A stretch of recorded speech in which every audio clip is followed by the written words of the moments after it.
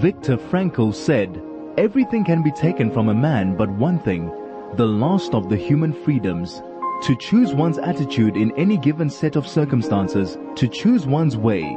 This is Finding Human with Sue Jackson. Stay tuned for the next hour as Sue explores the human psyche, what makes us tick, and how to live better, more fulfilled and more meaningful lives. Only on 101.9 High FM.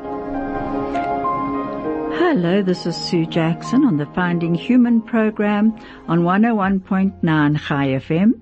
My guest today is Pamela Ngubane, and our topic is Shalom, Shalam. Pamela is the General Manager of South African Friends of Israel, and it gives me great pleasure to welcome you here today, Pamela. Good morning, Sue. Thank you for having me. It's a real honor and a pleasure. I think you and I both need to extend a big thank you to Dr. Les Glassman in Jerusalem. He introduced us to each other, and you spent a Shabbos with him and his wife. Just tell me about that. Yeah, I had been at the Institute for Israel Studies for Bridges for Peace, and after the program ended, I spent a couple more days in Israel, just meeting some more people, and Dr. Les and Lucy, they invited me to come to their house on Shabbos evening, and then I went with them to the shul. It was my first time going to shul, so it was very special. First time going to shul and going to shul in Jerusalem. And I was just really blown away by the dedication to scripture that I saw in the shul, and it just also brought together the whole experience, because I went there through Bridges for Peace, which is a Christian organization that stands with Israel, to learn about Israel, to learn about why Christians should support Israel, and, you know, going to shul and seeing how the Torah was being studied so deeply and extensively. It made me realize the debt that Christians have to the Jewish people, because they have safeguarded the Torah, they've kept it pure through so many years of Jewish persecution, being exiled from the land. You know, they never gave up on the word of God. They never gave up on the mandates that God gave them to be a kingdom of priests and a light to the nations. And that just brought it home. And then, you know, being at the Kotel, for example, and thinking of 1967 and that picture of those paratroopers, and seeing how the Jewish people are back in their land, it was quite an overwhelming experience, and we're going to get back to that. Okay. This is Finding Human with Sue Jackson, only on 101.9 High FM. Hello, this is Sue Jackson, and I'm back with you on the Finding Human program, and my guest today is Pamela Ngubane, and we're talking about her visit to Israel, and there she is, part of, well, actually she's you are more than that. You actually run, General Manager of South African Friends of Israel. So we were talking about her visit to Israel, but before we actually go on to Israel, I would like Pamela to give us a bit of a background of her own parents and her own studies, because she is a historian. Tell me a little bit about your dad. So my dad studied medicine at University of Natal. He was part of the SRC with Steve Biko. Ah. Yeah, and they were obviously very politically active. He grew up in a family in Njanga in KZN, in the Valley of 1,000 Hills area. And my grandmother, when my grandfather passed away, she dedicated herself to making sure that her kids all had a good education, university education. So my father was 9 when his father passed away. He was the last of 6 children, and my grandmother made sure they all went to university. So my uncle, first my aunt Catherine was the firstborn, and she became a nurse. My uncle John became a priest through Marion Hill Seminary. Then my aunt Harriet went to Marion Hill too, and she became a teacher there. And through her, my aunt and uncle Ernest and Ernestine, who are twins, went to school there. And then my father also went to school at Marion Hill. So education was very important to the family then. Yes, yes. She understood that education is the key to a better future. And, Nelson Mandela said the same thing. Education is the key to creating a better life and a better future for everyone. Mm-hmm. And it's something I tell everyone, that we all need to really be focused on education. It's the only way we're going to fix this country. So he did all the way to high school at Marion Hill. My aunt Harriet Ngubane also, as she taught there, she became an anthropologist. She went to Cambridge University. That's where she got her PhD in anthropology. She wrote a book called Body and Mind in Zulu Medicine, which debunked 100 years worth of British anthropological studies on the Zulu medicine culture.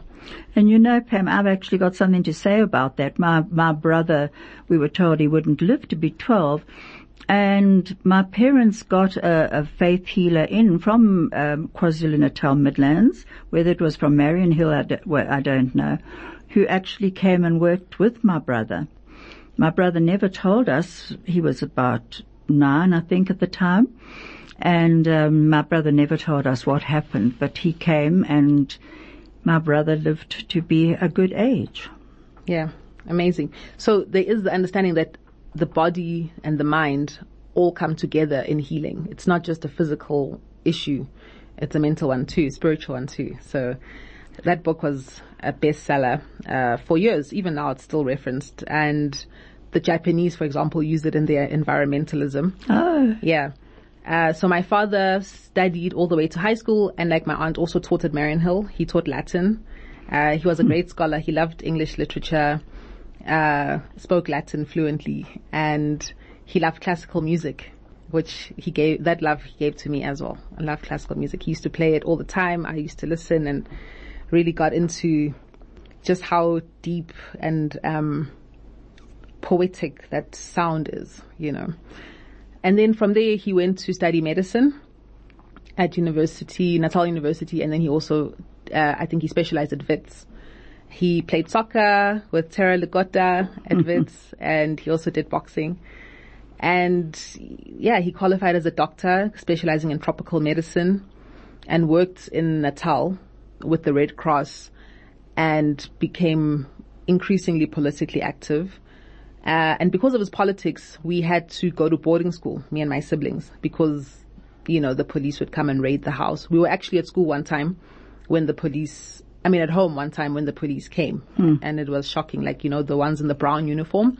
Terrifying. Middle of the night. My little brother, he's like a year and a half younger than me.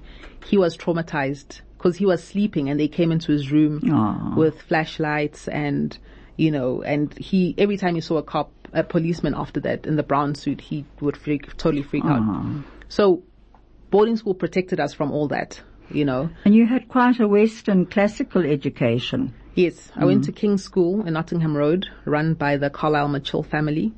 So Mr. John Carlisle Mitchell, he ran the school with his wife Mary and their 10 kids. And they were very liberal with their teaching style. I think they had a philosophy that said, if a kid can ask a question, they deserve an honest answer.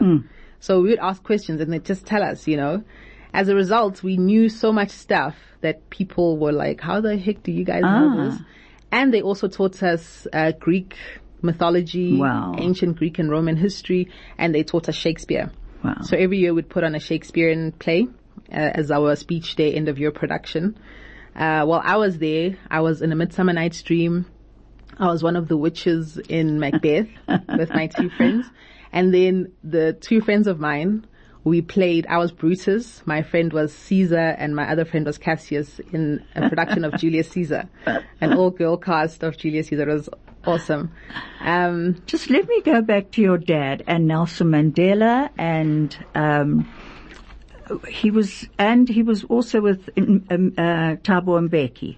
Yes.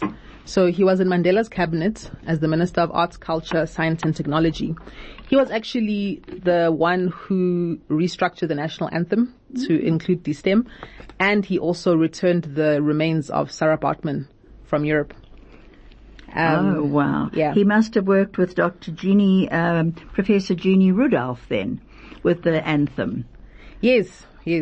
And he also oversaw the establishment of the South African Large Telescope in the Karoo. Oh. So we went there for its launch. I think I was in varsity by then. And it was funny. The professor was describing a aerial phenomenon. And I said, oh, a supernova. He's like, how the heck do you know about supernova? I said, I learned about that in primary school. And he was like, there's absolutely no way. That's university level astrophysics. I was like, well, go talk to the Carlisle Mitchells in Nottingham Road. They told me about a supernova. So my dad was also very much about knowledge and education. Like you would find him reading his briefs at 3 o'clock in the morning. And one of the stories that you'd hear about Thabo Mbeki, for example, Thabo Mbeki was very thorough. He would have cabinet meetings and then he'd get each minister to report on their portfolio. And my father was always that guy who was totally prepared, knew exactly what's going on. And he was Minister of Arts, Culture, Science and Technology. So it was a very huge portfolio. But he managed to cover all the bases all the time. Then he became Premier of Natal for a short time after Dr. Frank Mhlalose passed away. And that was also a very interesting time. I was in high school then. Still at boarding school. St. Anne's this time in Hilton. And one year he spoke, and my brothers went to Michael House. So one year he spoke at the Michael House Speech Day. Then he spoke at the St. Anne's Speech Day. And he spoke at the Hilton Speech Day.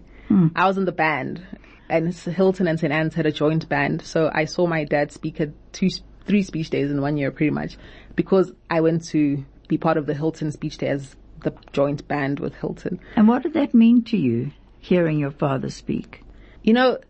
There's an element of mission and legacy that I think everyone wants to have as a human being. And I think that's what that gave me. However, I had to make it my own. And I feel now I'm sort of coming into my own in terms of my mission as a servant of my people. So he was a servant of his people, very dedicated to his people. This is Finding Human with Sue Jackson, only on 101.9 High FM. Hello, this is Sue Jackson, and I'm back with Pamela in Ngubane.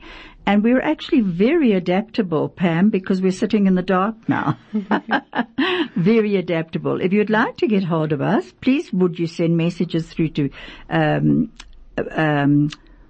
34519, and you can send a telegram through 0618951019.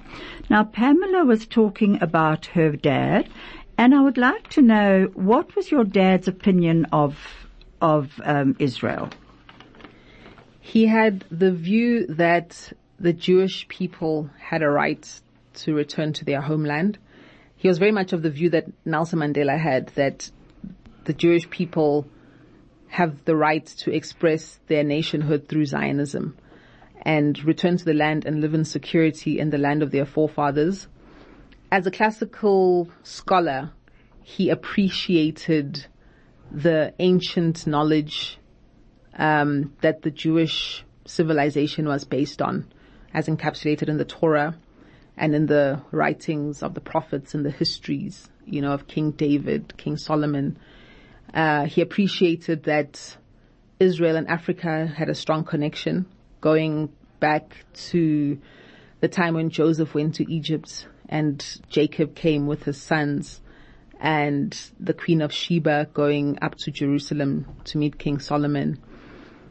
He appreciated that the Jewish people had suffered a great deal from anti-Semitism in Europe and from persecution from their Arab neighbors after when they arrived in the land, back in the land in the 20th century, 19th and 20th century. And later on, when I started researching about Israel and, speaking out after I came to understand what was actually going on, he said that Chief Justice Mogoeng Mogoeng's stance is the stance that all Christians should support. And what was that stance? The stance that as Christians we are obliged by the Bible to pray for Israel, to love Israel, to support the Jewish people, not just because we are supporting from a human rights perspective, which is very important. It's true, the Jewish people do deserve to be in a place where they can live in peace. And Israel is that place. But also because of, from my father's perspective, what Israel represents, the rebirth of this nation in the desert, where through their own ingenuity they were able to create not only a thriving civilization, but one that's also based on the Torah, where you see the menorah as the coat of arms, the names that are used like Knesset, the fact that leaders go to the Western Wall, that the calendar is still the lunar calendar. You know, Hebrew is being spoken. And what was really interesting and still is like an amazing thing is that the Hebrew language has been brought into the 21st century. This is Finding Human with Sue Jackson, only on 101.9 High FM. Hello, this is Sue Jackson on the Finding Human program on 101.9 High FM. My guest today is Pamela Ngubane, and we have been sitting in the dark here because something happened with the transmitter. So I'm sorry if with the generator. We both have remained remarkably calm, actually, Pamela, and we're back on air. So for all of you listening in, I'm sorry about that. Now, I would actually like to ask Pamela, you know, your dad's narrative on Israel was one narrative. And now South African narrative has changed towards Israel completely, calling it an apartheid state. What is your view on that? Okay, first of all, it's not the South African narrative. It's the narrative of a few people, and it's not even universally accepted in the ANC. It's just that those who are anti-Israel are so violent and loud that they appear to be in the majority, but they're not. It's unfortunate because, you know, one would expect those who support Israel to have the courage of their convictions and actually stand up against the noisy bullies. But that's not always what happens. And, you know, just over time in history, we hear great men saying that. Einstein said it. Martin Luther King said it. It's not the evil people who make the world a terrible place. It's the good people who keep quiet and do nothing about it. So this is what South African Friends of Israel is trying to do. It's trying to get all those good people who support Israel to have the courage of their convictions and stand up and say, this is why we support Israel. So it's very important to educate people about Israel. This is why, for example, the Tel Aviv Heats weren't allowed to come here. Because when people see this multiracial... The rugby ones. Yes, the rugby team. When people see this multi-ethnic, multiracial rugby team from Israel, they're not going to believe the nonsense that Israel's an apartheid state. You know, that was an impossible thing to see during apartheid as a black person in a South African rugby team, not even a colored person. Absolutely. You know, I went to school, the school I went to, King's, was stripped of its government support because it was the first private school in South Africa to allow black kids. And before that happened, kids used to be smuggled into the school in the trunks of a priest's car, you know, so that they could get a good education. So there's absolutely no way this apartheid narrative could be true. But I think where it comes from is it has its foundation in anti-Semitism. Anti-Semitism comes from the fact that you have people who reject God's authority not being able to stand the evidence of God's authority, which is represented by the Jewish people. There's no reason why the Jewish people should exist today, given the historical trends of all the other people of the world. Machu Picchu, they don't exist anymore. The ancient Egyptians. There's that poem by Ezra Pound called Ozymandias, where he talks about the statue of King Ramses, where he says, my kingdom will stand for 1,000 years. And then he says, I saw the statue lying broken on the ground, covered with the sands of the desert. Who would have thought that the pyramid builders would no longer be alive today as a culture. And yet, ancient Egypt, and yet ancient Israel, still survives in its culture, its language, its religion. And like I was saying before the electricity went off, it's amazing that Hebrew, this ancient language that Moses spoke to the people, is now being used to create the Iron Dome and the camera pill and the iron, the new one now with the laser beams. It's being done in the Hebrew language. It's absolutely miraculous. And there's no reason why this is happening except because there is a plan by the creator of the universe to have it so. You mentioned the Dalai Lama to me when we were talking before coming in here. What did you say the Dalai Lama said? So the Dalai Lama was speaking to Chief Rabbi Jonathan Sachs of blessed memory, and he said to him, how did you guys do it? How have you survived for 2,000 years in exile, persecution, having to move around just to survive? We've been in exile for less than 100 years and we're falling apart. And Chief Rabbi Jonathan Sachs basically told him that it's because we know why we are here. So we have a mission, in other words, he said. Yes, there's a deep mission, and it's to be a kingdom of priests to the world, to be a light to the nations. And it's a message which is being reinforced from generation to generation. Just like God said to Joshua, you will teach your kids, you will talk about this when you wake up, when you sit down, when you go to sleep, you'll have it on your doorpost, you'll have it on your right hand, So this mission that the Jewish people have, it's so deep, and yet, one of the, I can't remember if it was Rabbi Y.Y. Jacobson, who said, it's not that God chose Abraham and the Jewish people, it's that the Jewish people chose God. So Abraham said yes to God when he was being persecuted by Nimrod, to worship idols.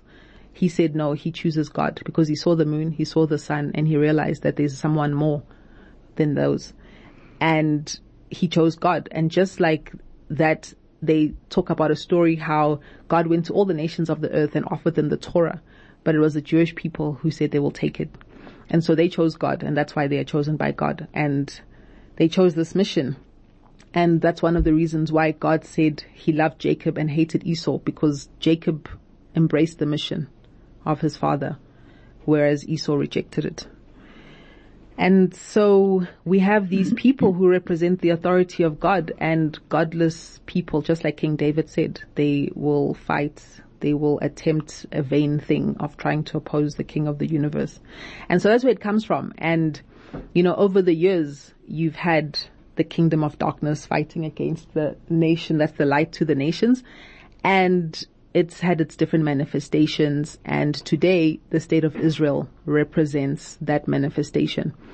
And why an apartheid state? Well, because apartheid is the only crime against humanity that's ever been pronounced by the United Nations. You can't get any worse than that. And so how do you delegitimize a national movement? It's by comparing it to the apartheid movement. And education. This is Finding Human with Sue Jackson, only on 101.9 High FM. You're now going to be listening to a very short YouTube by Rabbi Jonathan Sachs on anti-Semitism. What is anti-Semitism? The short answer is this. There have been many definitions given, but the simplest is actually the earliest. The statement of perhaps the world's first anti-Semite, Haman, in the book of Esther. Haman says to Achashverosh, Yeshno am echad mufuzam forad ben ha'amim v'datehem shonot mekol am. There is one people scattered throughout the peoples whose religion is different from all others. Anti-Semitism is dislike of the unlike. Jews were hated because they were different. Now you will say that everyone is different, and everyone is different. It's just that Jews were the only people consistently throughout history who insisted on the right to be different, even the duty to be different. And so they became the only nation in history not to assimilate to the dominant culture or convert to the dominant faith. And that is why anti-Semitism is the paradigm case of hatred in world history. And that is how we must fight in anti-Semitism. Anti-Semitism begins with Jews, but it never ends with Jews. And the reason is because anti-Semitism is hatred of difference. But difference is what makes us human. Precisely because every one of us is different from every other one of us, each of us is unique, therefore irreplaceable, therefore sacred. Therefore, a nation that has no room for Jews has no room for humanity. And that is why we must stand together in the fight against anti-Semitism. Not just Jews, but everyone who cares for the sanctity of human life and the non-negotiable principles of freedom and dignity. This is Finding Human with Sue Jackson, only on 101.9 High FM. Hello, this is Sue Jackson on the Finding Human program. My guest today is Pamela Ngubane, and I'm just going to read a few messages. Philip Veyers in Australia has sent a message. Hello, Cuz. Philip is General Smuts' grandson, and he's related to me through marriage. Hello, Cuz. Yay for Les. What a wonderful lady Pamela is, and what an extraordinary family she has. I read Pamela's excellent article in Dave Kaplan's Lay of the Land yesterday. I stand in great respect for what she is doing for Israel and the Jewish people. Take care. And in this one, thank you so much, Cuz Phil. Lovely to hear from you. This is Carol Kruger saying, morning, Sue. Your guest, Pamela, is extremely interesting. I could listen to her all day. From Carol. Thank you both. That's great. Thank you. Okay, you heard Rabbi Jonathan Sachs, and the new anti-Zionism is anti-Semitism. It's just under a different name. When you were in Israel, what actually stood out for you that showed you that it was not an apartheid state? And when did you see that it could be? I had an experience when I was on the bus. By the way, Israel's got like the greatest public transport system in the world. And everyone's allowed on? Yeah. So I was on a bus in Jerusalem, and I drove past a university where a whole lot of young Arab ladies were graduating. They had on their hijabs, all of them in like the school uniform colors of blue and white. They had just graduated, and they were there at the gates of the university celebrating. And I just thought, during apartheid, if black people had been celebrating in Pretoria their graduation, they would have had those brown uniformed police come and beat them up and humiliate them. Mm-hmm. Because how dare you, subhuman creature, show your joy in front of us? That wasn't happening, obviously. They were allowed to celebrate because Israel, like Rabbi Jonathan Sachs, is a humane nation. In fact, there's a saying that when you save a life, it's like you've saved the whole world. This is the Jewish ethos. And so to say that there could be any such inhumanity in Israel expressed by the Jewish people is just, it's actually an insult. And so this is what stood out for me more than anything. And then we also went to a school called the Tourism School, if I'm not mistaken. And they had kids from Ethiopia and Russia and all over the world, all Jewish kids and also Arab kids and also Christian kids and secular kids, all together at the school, learning as Israelis how to make the world a better place, how to experience their own full potential as individuals. And it's a big school, but somehow the teachers have crafted a curriculum where every individual is celebrated and nurtured. And just like Chief Rabbi Jonathan Sachs said, that is what humanity is. All of us are different, but all of us are sacred at the same time. Absolutely. And then when did you actually see apartheid? in Israel? Ironically, I saw apartheid when we went into Area A, where we didn't actually go into Area A, but we drove past in an armored bus because we were in the Judean hillside. And we drove past entrances into Area A where they had on red boards, no Jews allowed, no Israelis allowed.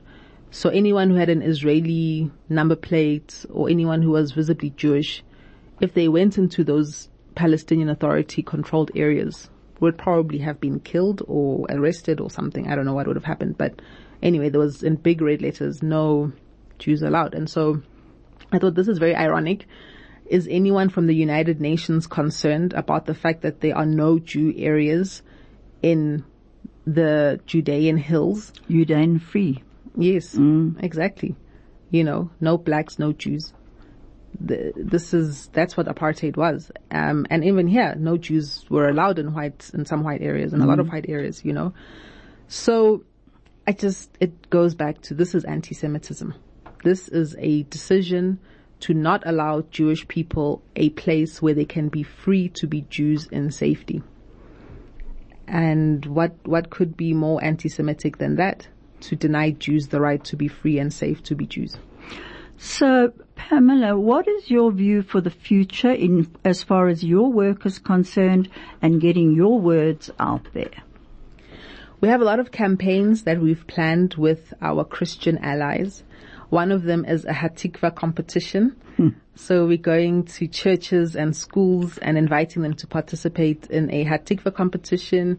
They will sing Hatikva and upload it onto our social media platforms, and then our followers who have liked our page will vote on who they think is the best. Obviously, Hatikva is the national anthem of Israel, and we're doing this competition to celebrate Israel's 75 years of rebirth, and we look forward to as many people participating as possible. That sounds wonderful. This is Finding Human with Sue Jackson, only on 101.9 High FM. Hello, this is Sue Jackson, and I'm back with Pamela Ngubane. And we were talking about her views on Israel and how she's going to speak out and get other churches involved and to change the narrative. I read a very interesting article of yours about the Anglican Church, which I would suggest people would get hold of to read. And then also, I was looking at different hospitals because I've had my own experience of this. And it said Jewish and Arab health professionals unite in solidarity. And they are uniting and trying to show this peaceful coexistence and cooperation between Jews and Arabs against the growing conflict that's going on at the moment. And they are united. And I have experienced that myself. Visiting my daughter when she was having a baby, she roomed in with an Arab woman who had twins. My daughter's mother-in-law and I were sitting in the passage when the grandfather came, Arab grandfather. My daughter's mother-in-law is Moroccan, and so she speaks Arabic as well. And she was speaking to the grandfather in Arabic, and he was offering us sweets and a baklava and pink and white sweets, and everyone was celebrating. And the nurse was Arab, one of the doctors was Jewish, another one was Russian, who was awful. And and I must admit, I saw there in the nursery, looking into that nursery and seeing all these babies of all different nationalities, colors. And I actually said on LinkedIn the other day that I prayed that one day they could be brought up as brothers. And I still do. I don't give up hope on that. Maybe not in my lifetime, but it will happen. Pam, so you are spreading this message. And you yourself have found your own religion and strengthened your own religion. Do you want to speak about that for a moment? So I had a experience of being reintroduced to Christianity in 2019. Christians call the experience being born again. So I started reading the Bible, and one of the things that hit me first of all, was this incredible history that is recounted in what Christians call the Old Testament, but also realizing that Jesus was actually a Jew. That blew my mind, because no one really talks about that in the Roman Catholic Church that I was raised in. And you realize that actually he was steeped in the Torah, and these are the principles that we're being exposed to. And that's why it's such a powerful thing to become a Christian, because you actually are learning Torah, but in obviously a way that's easy to digest as a Gentile. I think if you're not raised in the Jewish culture, there's a lot that you won't be able to understand. But the bare essentials, of loving God and loving your fellow man were very much brought home.